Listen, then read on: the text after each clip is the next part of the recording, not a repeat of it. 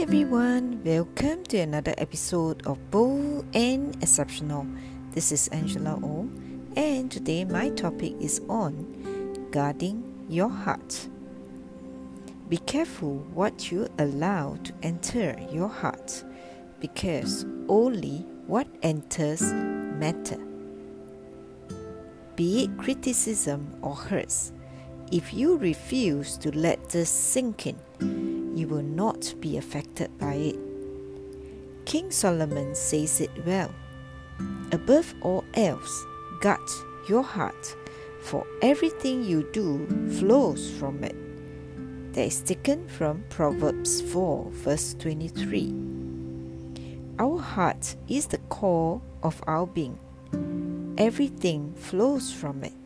Your heart will determine your thoughts and behavior.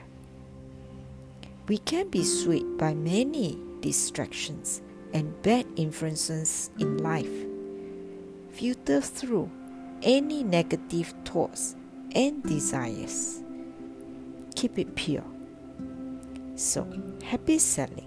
And if you need to reach out to me, email me angelao@heartsell.sg or visit my website at heartsell.sg.